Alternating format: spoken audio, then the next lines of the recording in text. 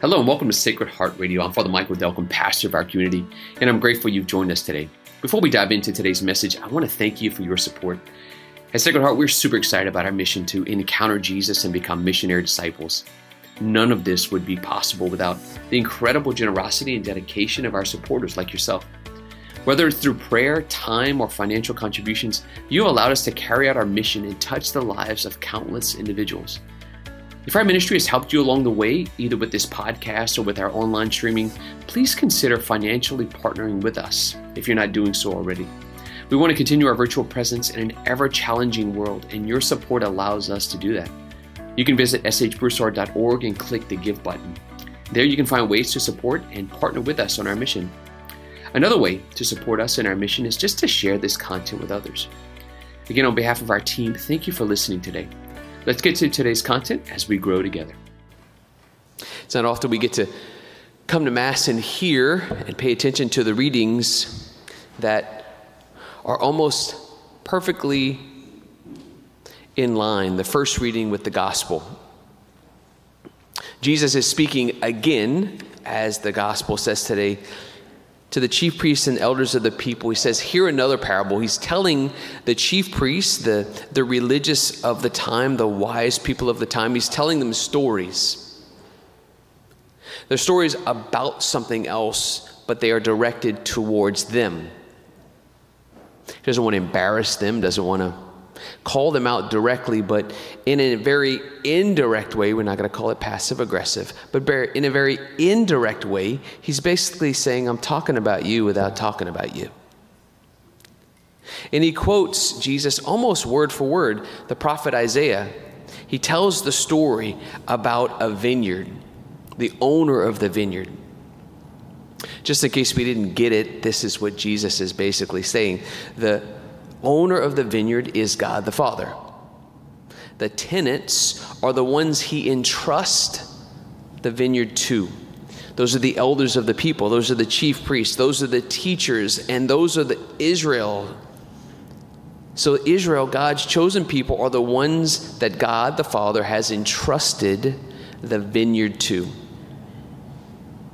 And as you know, in the Old Testament, God brought prophets to the people when they were wayward from God's commandments. The prophets were asking them to repent, to turn away, to show basically for what they have been entrusted to with.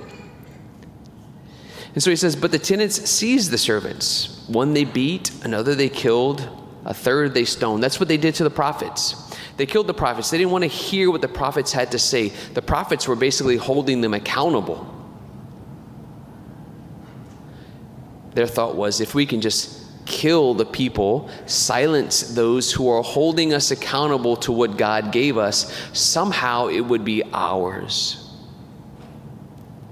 Almost holding the church sabotaged, as if the church was theirs. And then God the Father, in his generosity, which seems so ridiculous, in the story it says this, finally he sent his son, as if they would treat his son any differently than they did the prophets. Now Jesus is telling the story to people who would eventually turn him in, betray him, and kill him. He's telling the story about himself. Can you imagine that? Jesus is telling the story about his Father who sent his son, and Jesus is the Son telling the story to the people who are going to kill him. There's a lot going on here. And at the end, he says, therefore the kingdom of God will be taken away from you and given to a people that will produce its fruit.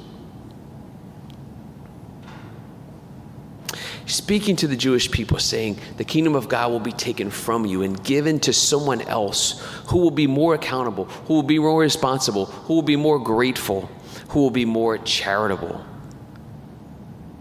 A couple of things here.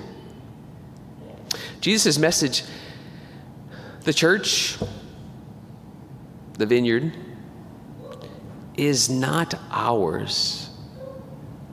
It belongs to God.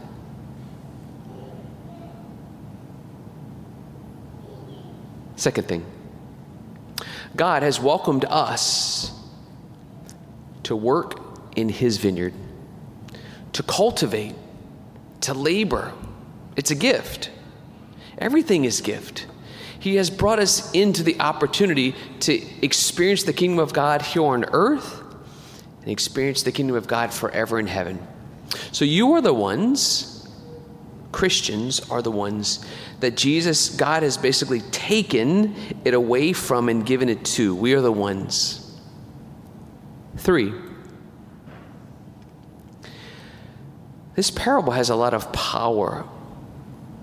It was directed towards the chief priests, the elders, and the Jewish people. But I would warn us not to read this as if it's only directed towards them. I would allow it to be directed towards us. What if Jesus were to say the same parable about us today? I took it away from them, I gave it to you, and you didn't do anything with it.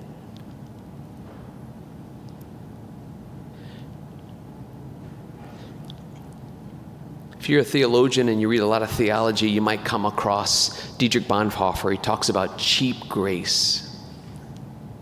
He talks about the scandal of us Christians and how we live under this guise of cheap grace, as if God died for us and doesn't ask anything of us in return.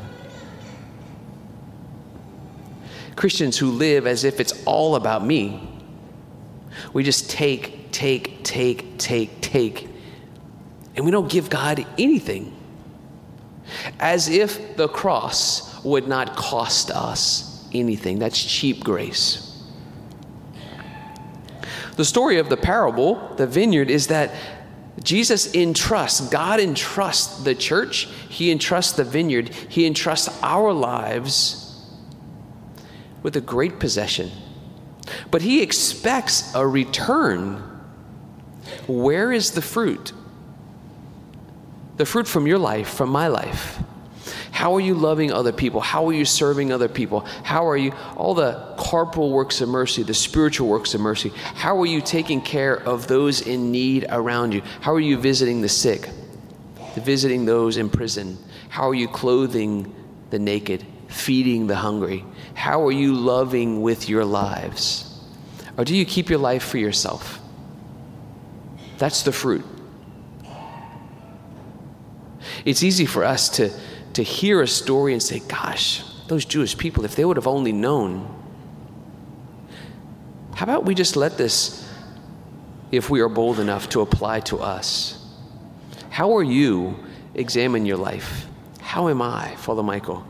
How am I producing fruit? How am I grateful for what God has given me? Or do I just live? Do I just live as if God's grace is cheap?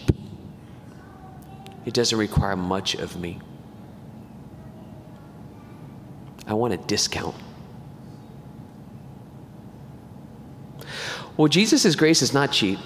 It cost him everything. The Father was way more generous than I would have ever been. Just listen to the verdict. Jesus tells the story to the people he's talking to and about, and he says, what do you think the landowner would do? And they said, certainly seize them and kill them and give the vineyard to someone else. They condemn themselves with their own answer. Let us not condemn ourselves with our own actions, our lack of action. Evaluate yourself this week. How am I producing fruit? How is our church producing fruit? We live in America. There is a danger, a terrible danger of being spoiled, of being entitled. That's just as Americans. But we can take that attitude and that behavior and we can bring it into the church, and we can be spoiled and entitled. We can think just of ourselves. We can want the church for ourselves. We can say, this is mine. Stories right here It's scary. Grace isn't cheap.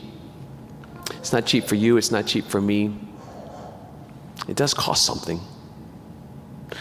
Great benefits, but Jesus will hold us accountable for the fruit that we bear in our lives.